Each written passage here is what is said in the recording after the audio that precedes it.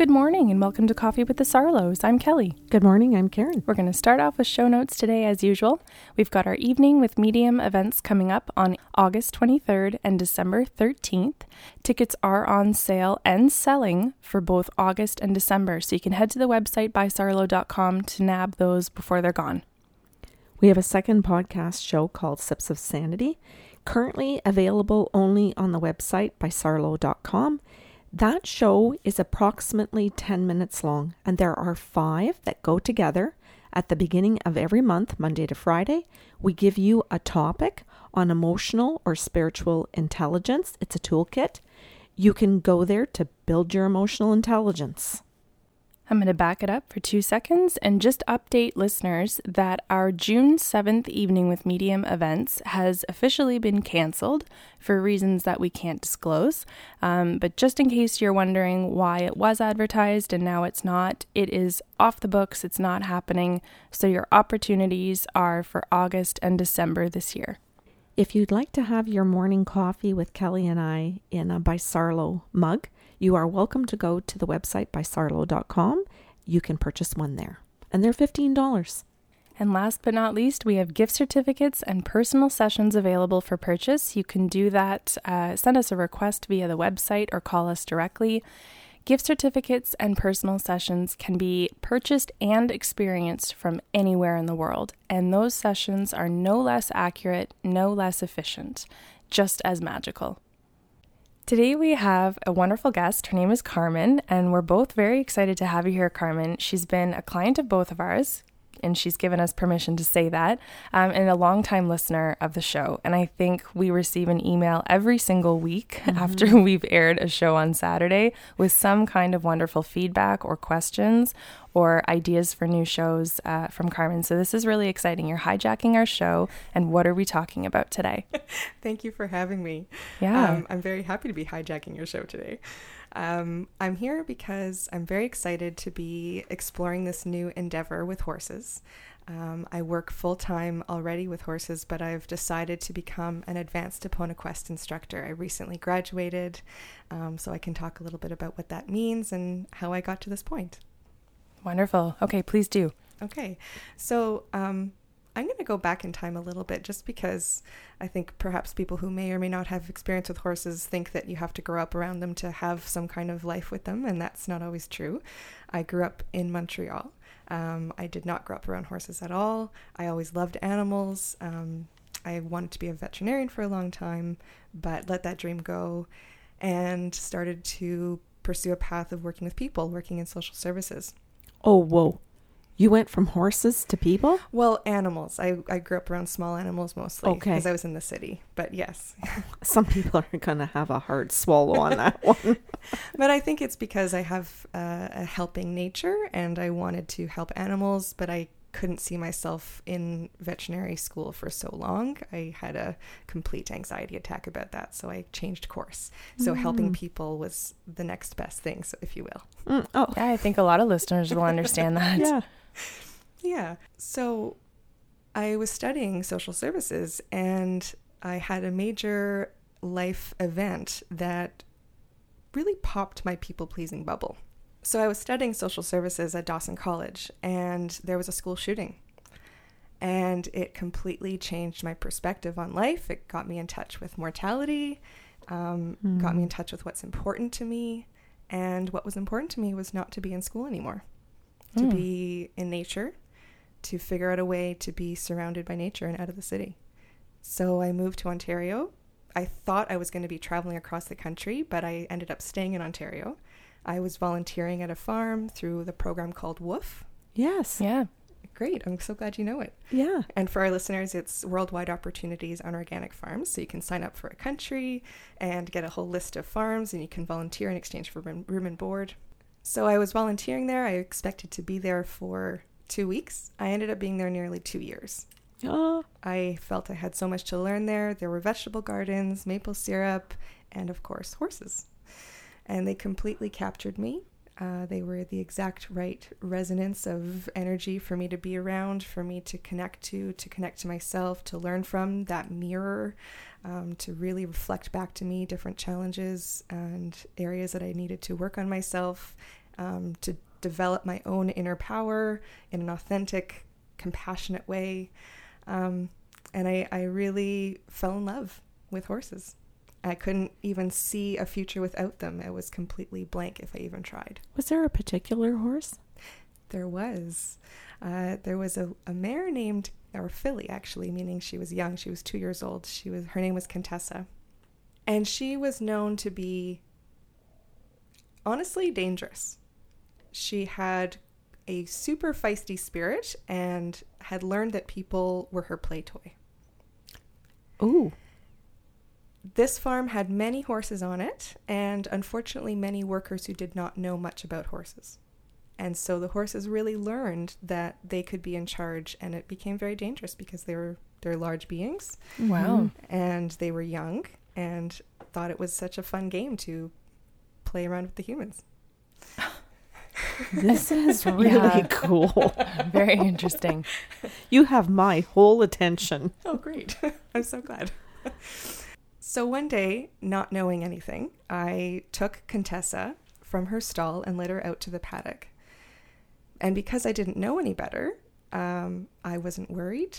Neither was she. We went out there, no problems happened. And the owner of the farm came running over to me and asked, "Are you okay?" And I responded, "Well, yes. Should I not be?" And she recognized in that moment that Contessa and I had a potential to work together. So she said, "Well, why don't you two work as a pair, and she can kind of be your project horse and see what you guys can accomplish together." And looking back, I don't think I would ever put someone in that position who didn't know anything with a horse that truly didn't know anything about the human world either. That's good. It is. Yes. But at the time, I'm so grateful, and it was perfect for me because it really launched my growth. And I worked with her to the point where she wasn't as dangerous. I'll never say good because I didn't have the skill at that time to create that situation. However, really improved both of us. Mm-hmm. And a big part of my learning with her was helping her prepare for the farrier. And the farrier is someone who takes care of the horse's hooves. So it's kind of like an unofficial foot doctor for horses. Would that give them anxiety then? It could, absolutely. Okay. Some horses have no anxiety about it. They've been introduced to it very kindly with enough authority to make them feel safe. Other horses have tremendous anxiety about this. And for Contessa, it wasn't so much about anxiety as it was she didn't want anyone telling her what to do. I feel that. Yes. Go on. With the name, I think it's also a little bit apparent. Totally. Yep. Be careful what we name our animals. Yeah. And when we pick up a horse's foot, we are asking them to agree that flight is no longer an option for them. I love that. Yes. Oh, that's poetic. And some horses, that creates the anxiety because they're fearful that they cannot get away. Well, this is consent. It is consent. But other horses, they're angry because, again, consent, but a different perspective. Yep. They're angry because they don't want to agree that you're the leader. It's not because they necessarily feel afraid of the situation that they would want to flee from, but they don't want to give you the power. And if you don't have a healthy relationship with them, they're going to fight. So with Contessa, that was more her, that she was just angry about it. And she needed to have a true heart connection with someone to feel like she would be happy to relinquish that. I like her. Me too. Oh, I really like her. She was my first horse, even though I never owned her. Her and I were deeply connected. I was going to ask if she was your first love. In a way. Yeah. In a way, yeah. My first horse love, for sure. Mm-hmm. Oh, and I was going to say, is she one of your first healthy loves? Because that's a healthy boundary and a healthy teaching. I'll say no. I feel very grateful to have had some spectacular mentors in my life. Not always the closest to me regarding family at the time. I have fantastic family as well, but I've been very blessed with different people in my life to show me what a healthy relationship can look like. And learning now in my life to really create those all around me, not just in the occasional mentor. Good. Okay, so go on. Okay. You got her foot. So Hoof. So a big part of what my goal was with Contessa was to work with her enough that the farrier could come, and instead of it being, oh my gosh, he's going to die, and it's narrowly escaping death every time he has to take care of her feet, to the point where maybe a bit of a struggle, but that's not so bad. Mm-hmm. Mm-hmm. And that's where we got to. And I actually got to the point where I was able to sell her for the woman, which completely broke my heart. She was for sale this whole time, but it allowed her to get to the point where she was saleable, meaning she was actually behaving herself in a way that was respectful to people, that was interested and engaging, and that opened the door to her finding a marvelous home on Manitoulin Island. And I still get notes from the woman about her. Well, you're going to teach her how she can connect, because you're Yes. talking about that she has to feel in her heart a connection to the human so she can trust the human. Yes, exactly. And now she has the ability through that learning to connect to this family so that they can care for each other, because it's not just about the people caring for the horse. Yes. Okay. Absolutely. So well said. Another gift that Contessa gave me through all this learning and stretching of myself is that through preparing her for the farrier visits, I got to know the farrier quite well. And him and I would chat at every time, and he was really grateful for the work I was putting in with her and happy to see the progress. And even though it was clear I didn't have much horse experience other than this farm, it was quite the learning kick in the butt experience. So he saw this opportunity with me and offered me an apprenticeship. Wow. That makes me so happy. It makes me so happy too, because it's been 10 years now that I've been a farrier. Oh, okay. So you went the whole way. I went the whole way. So I was apprenticing for 2 years, and I decided at the 2-year point with him that we made good partners. So we went into business together. Wow. And we've been equal business partners for the last 8 years. Congratulations. Thank you. That is a wonderful backstory. Thank you. And I think all this is important because going into this new project that I'm going to talk about, it's really important, I think, to understand where I'm coming from as a farrier, because I work with so many horses of such a range of personality and discipline and anxiety levels and anger and frustration. And also as a farrier myself, it can be a very dangerous job. Mm-hmm. And so a big challenge for me, that continues to be, but especially at the beginning, was looking for ways to be able to work with horses, especially in this capacity, that made sure I kept my safety, but also kept their integrity and dignity. And a lot of the farrier world can be very heavy-handed. And it's kind of expected that your farrier is going to be a bit rough with the horse sometimes. And that's not how I want it to be. And it's very hard to get the job done without being heavy-handed, depending on the situation. And I was deeply searching for ways that I could learn more about horses in any capacity so that I could really understand them, connect with them, and create a safe environment for both of us. So I read everything I could get my hands on, and I watched all kinds of movies. I went to clinics, and I took riding lessons all over Ontario. I rode 75 horses in 3 years, really learning from everyone and every horse I possibly could. And a gift came to my doorstep that was the book of this woman named Linda Kohanov. And of course, I take pieces from everything I've learned from and everyone, but this particular book touched me in a way that nothing else had. It verbalized, or in the written word, everything I was trying to piece together in myself, and it gave such clarity to what I was already experiencing. And so I read all of her other books. She has 5 books in total. And I had these intentions and dreams of connecting my past, of looking for these ways to help horses and people, or animals and people, and bringing them together. And I knew that one day I would really get to that point. I just had no idea how it would come to fruition. In the meantime, during all of these exploratory information sessions and researching, my husband and I bought a farm. I adopted a horse. There's a bunch of journey stuff there that I find wonderful and inspiring for myself, but it all kind of laid out this platform for me to come to the conclusion of, okay, it's time. It's time that I look more deeply into this next stage in my growth and this next stage of how I can give back to the world, hopefully. I like what you're doing, Carmen, because so many people think, what's my purpose? And they just want to get to the purpose.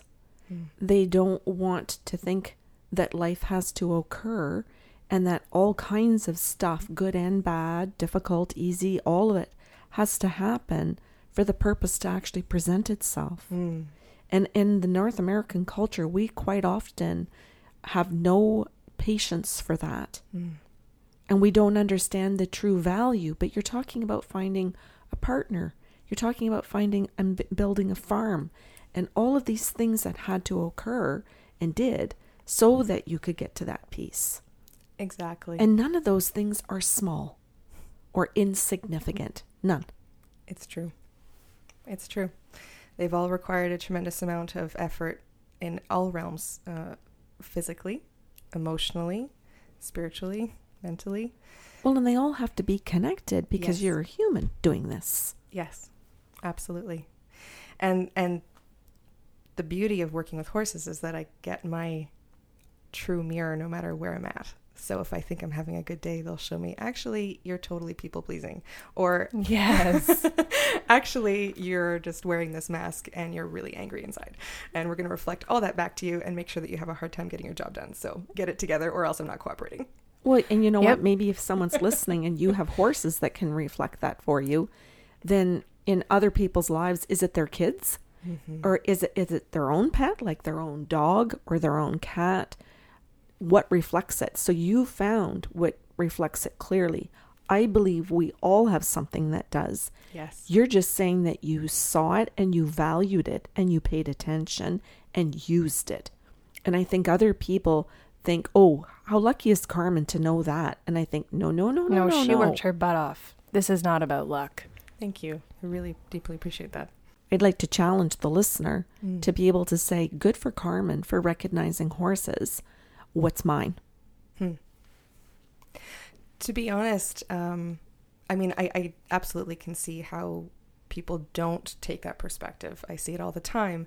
But for me, it felt like I had no choice. That's how strong the pull was, that I had to do it because of my safety. I saw the link that was so clear between my own emotional intelligence, between my own social intelligence, and my safety around the horses. And it was so like banging me on the forehead that if I didn't pay attention, I felt like I was going to get seriously hurt and maybe not even make it. So it was almost like a matter of life and death to figure this out. I think that's fantastic. And I think in my practice with coaching, I see that in a lot of mothers where their kids, like you're saying, reflect that and they're having their temper tantrum. They can't get themselves together. And the mom's comments will be, well, fuck, me too. But you're having the tantrum and I'm not allowed to. And then it's like the click of, oh, both of us. Okay, I need to do something because I need to have the skills for the two of us. Exactly. Yeah, we can't fool ourselves to think that we're not all connected and related. So back to Linda Kohanov and her books. When I came to the point where I realized, yes, this is the time. This is the time where I need to start pursuing this more. Facebook, of all places, popped up this sponsored ad that one of her clinics had an opening. And it was coming up very shortly, and I was going to be in the United States anyway. Her farm or ranch is in Arizona. And the clinic was all about nonviolent ways to deal with dominant horses and people. Exactly. I had no choice again. Of course I had choice, but my soul was so strong that I felt like I had no choice. I had to go. So went to this clinic, went there with an open mind, knowing Linda, the author, may very well not be Linda, the human, and that was going to be okay. I was going to learn what I had to learn. But she truly walked her talk. She was an exceptional teacher.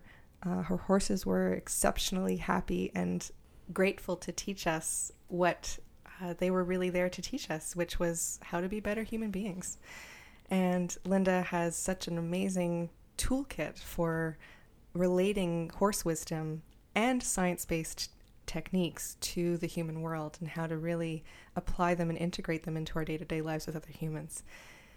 And while I was down there, she approached me and said, "You would be perfect for our apprenticeship program. Would you consider becoming an instructor?"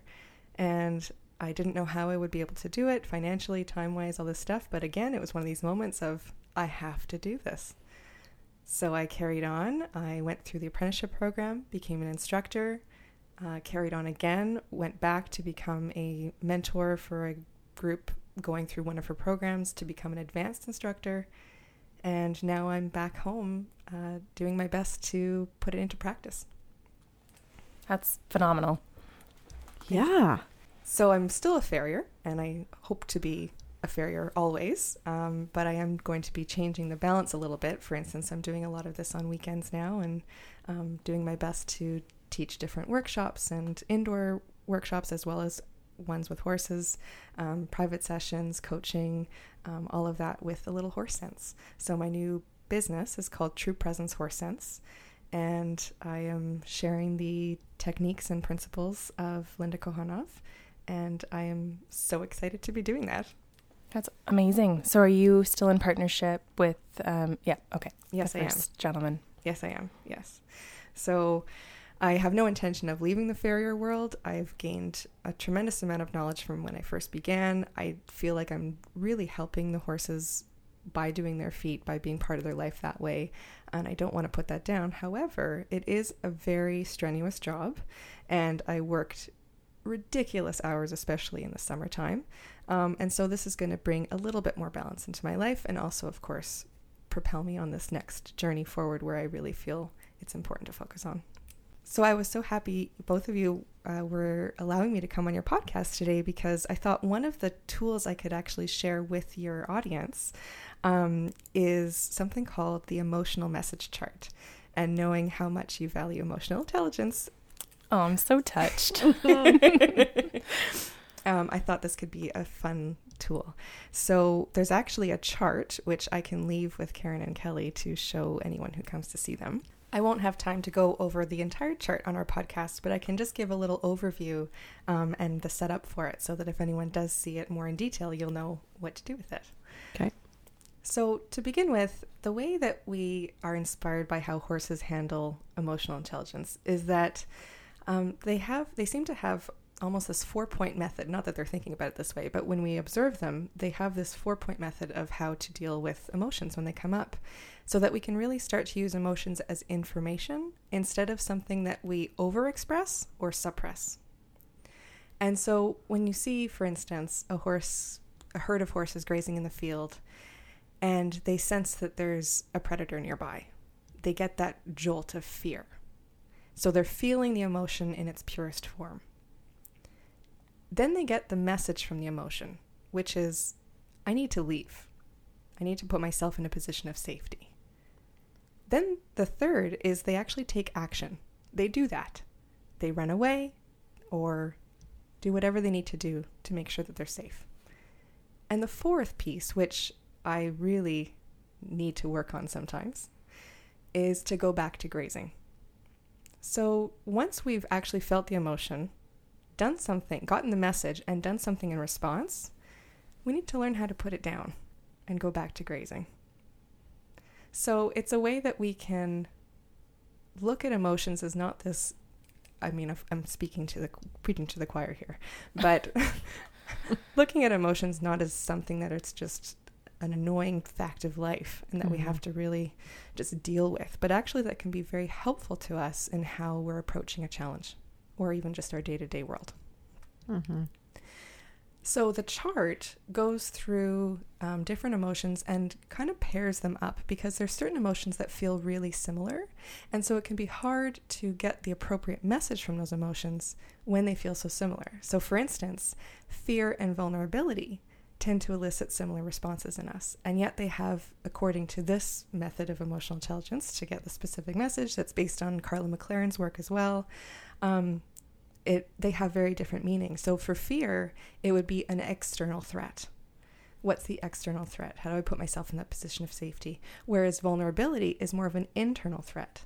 You know, what are the beliefs, perceptions, behaviors that I have to look at here that are threatening my ability to be in a good place? I like that when I think of public speaking. When I think if you're public speaking, you're talking about fear. You may think it's fear that you feel. I'm afraid to public speak, but it's not. I'm vulnerable. Mm-hmm. So I might have internal dialogue that creates uncomfortable feelings, Mm-hmm. but it's not actually fear because the crowd isn't actually attacking me.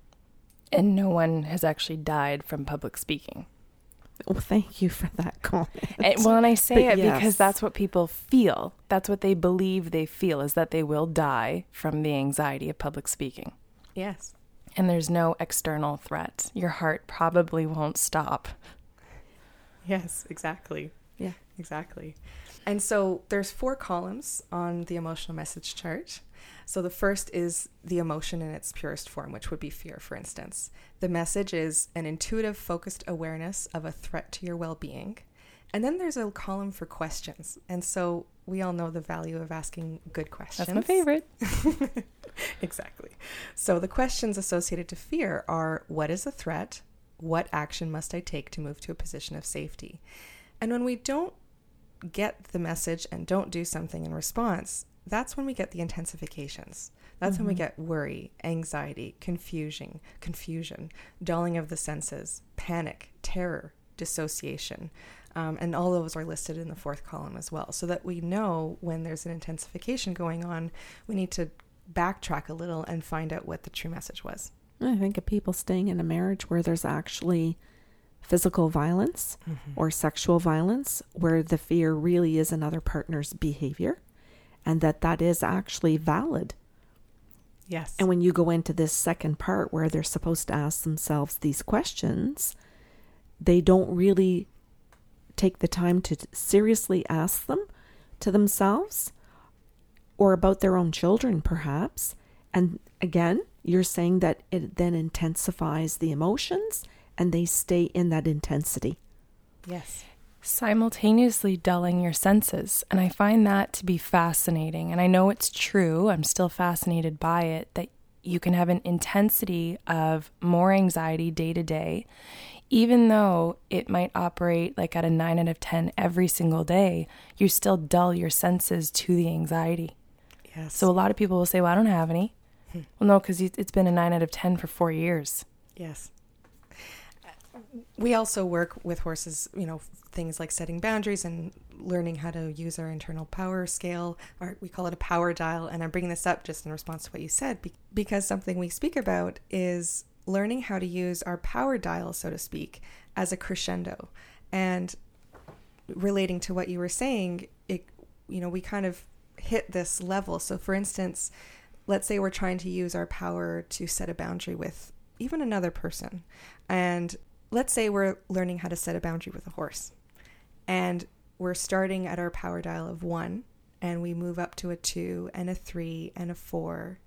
But perhaps we're really uncomfortable going up any higher. And so we're staying at a 4, at a 4, at a 4, at a 4.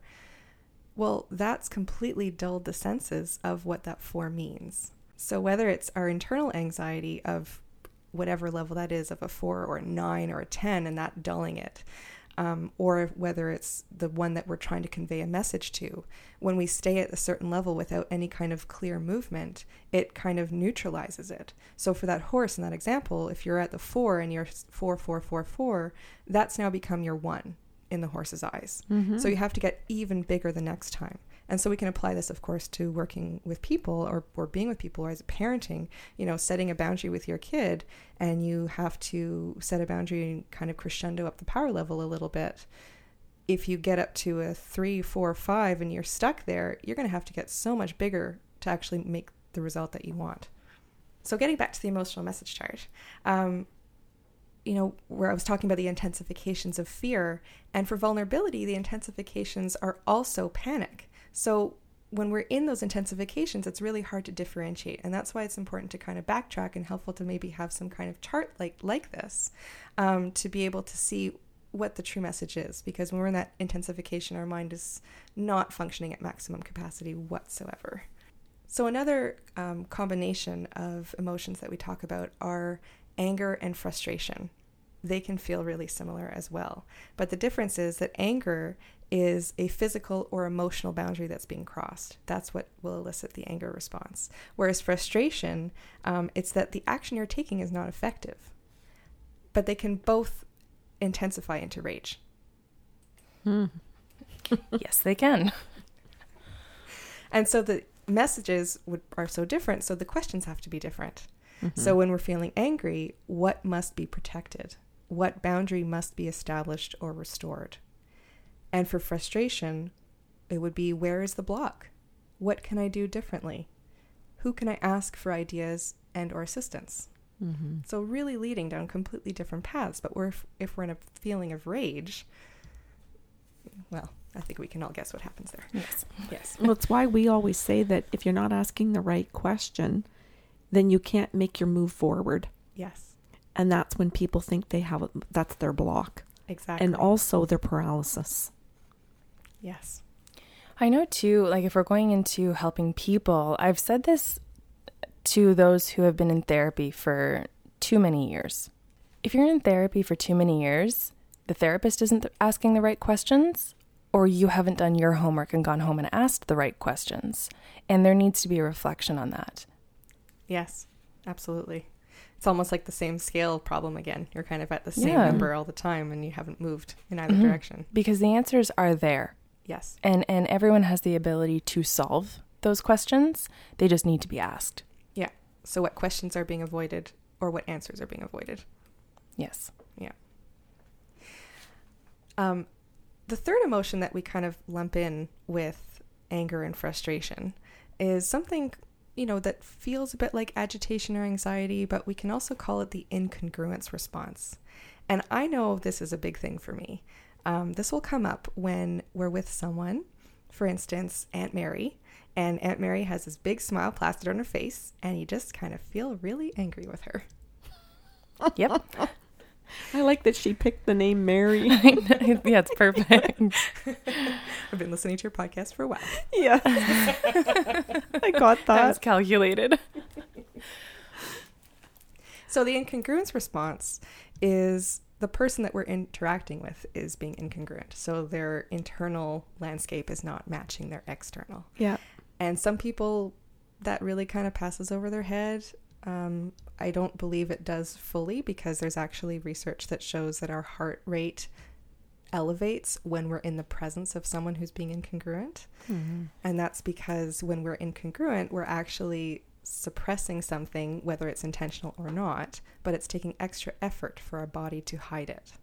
So our heart rate will elevate when we're being incongruent, and that is contagious. So it will affect everyone else in the room and will elevate their heart rate as well. And so some people's response to that is to feel really, really anxious or angry or whatever. Oh, this is the lie emotion. detector. Exactly. This is the lie detector. Perfect. Perfect. And horses truly don't appreciate it either. So when we're approaching a horse, or I believe any animal, any being, there's no hiding anything. We may be really good at putting on a beautiful mask, but it doesn't mean anything to those who are interacting with on a physical level, and especially for those really connected to our physical selves, like horses. There's no faking it. There shouldn't be a need to. There shouldn't be a need to if you are actually being authentic in the relationship, whether it's the horse, any other animal, or any human being around you. Yeah, I want to liken this to humans again, because I know a lot of people aren't horse people, and they're going to do their best to draw their parallels, but let's draw some for them.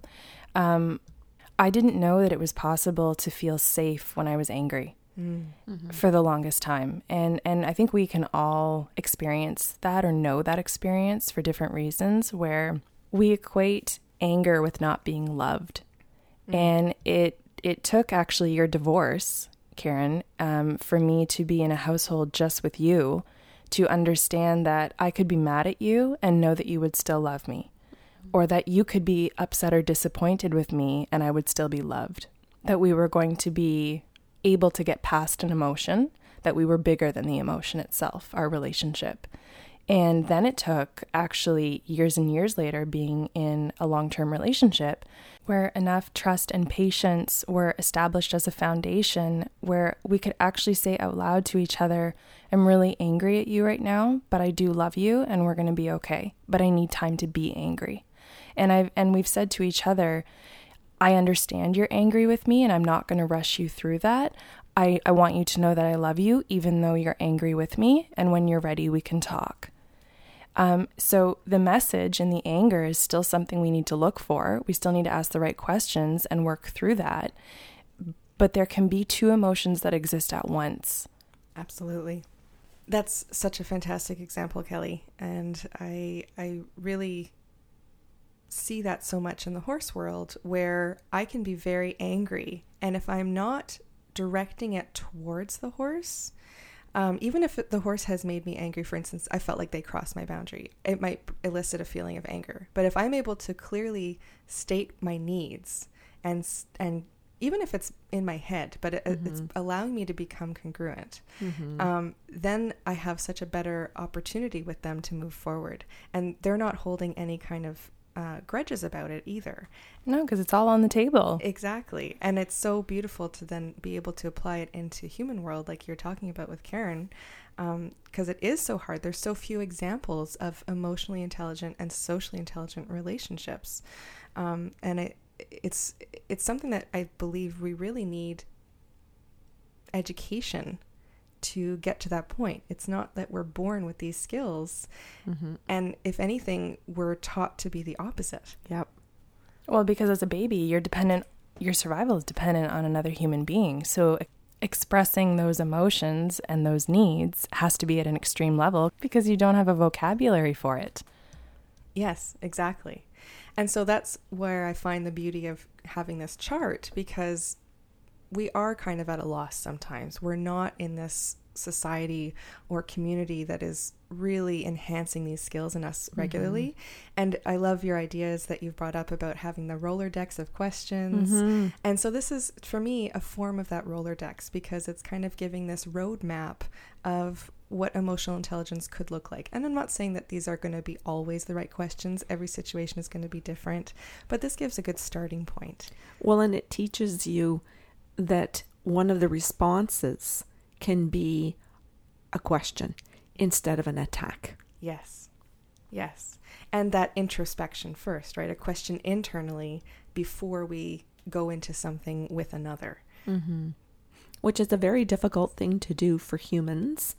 If you're living with somebody who attacks you or somebody you work with, whose first response is attack always. And yes, you've pointed this out so many times, especially when we were discussing narcissism or self-absorbed with Nina Brown, in that those people intentionally need and want to steal your time away from you, so you feel rushed into your response. Yes. And so what you're saying with the horses is that you sit back and become aware of what you feel. You don't try and push it away because you can't. You're saying the horse won't let you. The horse is saying it's okay to feel that, but still, what is your intention and what are we doing here? Yes, that was a perfect example to show what the work with horses can really help us develop, because it is so hard with people, especially when they've kind of trained us in a way to have this feeling of I have no time. How do I can't set my boundary, or, just feeling trapped. And so having this experiential learning piece with the horses, learning how to set a boundary with them in a way that is respectful for both parties, but also keeps you really present in the moment, compassionate, and paying attention to what you're physically going through, watching how what you're going through is affecting the other. It's just giving this really real-time experiential learning of embodiment of that kind of skill that I think is really important to then be able to take back to the human world, because it's so hard to just start putting these things into practice with people who do make us feel that anxiety. Well, I can understand then, when I look at other cultures on the planet in other countries, why certain countries make sure that students are able to get out into nature and around animals. It isn't just to blow time and to have fun, quote unquote, or waste time. They're doing it because this is the best place to learn this emotional intelligence. Yes, absolutely. And actually, a huge piece of what I've learned, and I'm excited to hopefully bring to the podcast another time, is the 5 roles of a master herder. And that's really looking at nomadic pastoralist cultures globally and learning what the skills were that they needed to be able to live and interact with these herds of large herbivores without fencing, without restraints. What skills did it really take out of the people to do this? And how did that impact the communities? Why were they so cohesive and collaborative and peaceful together as a community? It's because they had these skills in balance. And so we can practice all of these things with the horses. So maybe we can talk about that another time. Oh, no, definitely. Not maybe. I so want that kind of conversation because it's something everybody's hearing that Kelly and I are trying to talk about, is to raise awareness of all types of intelligence instead of valuing just science. I like science. I do want to value it, but I want to value each one equally. Yes. Wonderful. Yes. So please come back. I would be honored. Thank you. Wonderful. Yeah. If you have questions or comments about today's show, you can email us at info@bysarlo.com. Otherwise, have a beautiful Saturday.